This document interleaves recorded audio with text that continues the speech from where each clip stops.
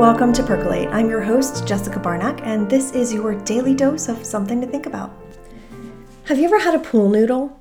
When you're in the water and you hold the noodle under the water intentionally, it stays submerged, right? But the moment you let go, that pool noodle floats right back to the top with zero hesitation because it's full of so much air that it can't help but return right to its natural state of being out of the water.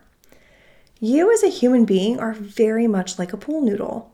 You're tube-shaped, right? And instead of air, you're full of light. Your higher power, whether that's God or source or your inner being, your soul, whatever you call it, your higher power is that light that's keeping you afloat. And it's literally just like the pool noodle where you have this column of light right through the center of your body, head to toe, that is always there. It's always on, it's always constant. It can never sink.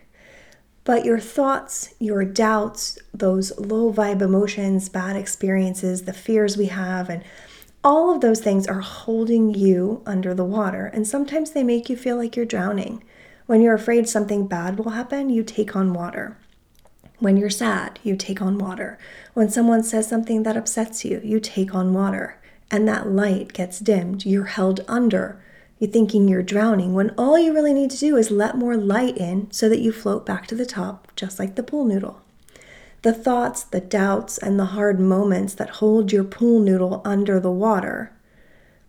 And the moment you let go of them, you float back up to the surface, able to breathe again. So, 2 questions to answer in this quick little episode. Number 1 is, how do we know if our pool noodle is being drowned? And number 2 is, how do we let go of all the thoughts that are keeping it under the water? Well, first, you know your pool noodle is being drowned because you're paying attention to how you feel. When you feel an emotion that doesn't feel good to you inside your body, your noodle is drowning.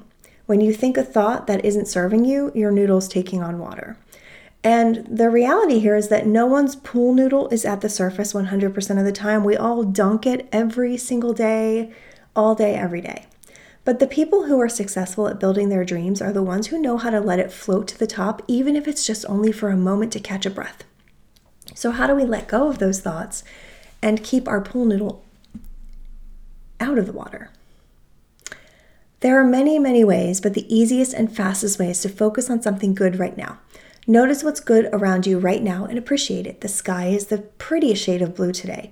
Your noodle floats to the top. The bacon smells amazing when it's cooking. Your noodle floats to the top. My pillow, this feels so soft under my head. Your noodle floats up. When you notice that your noodle, your pool noodle, is being submerged by your resistant thoughts, shift your mind to what's good. Deliberately and on purpose, notice what is good around you in that moment. Even if you just do this for 30 seconds, it's enough to break the surface of that water and let some of that light in and allow you to take a deep breath.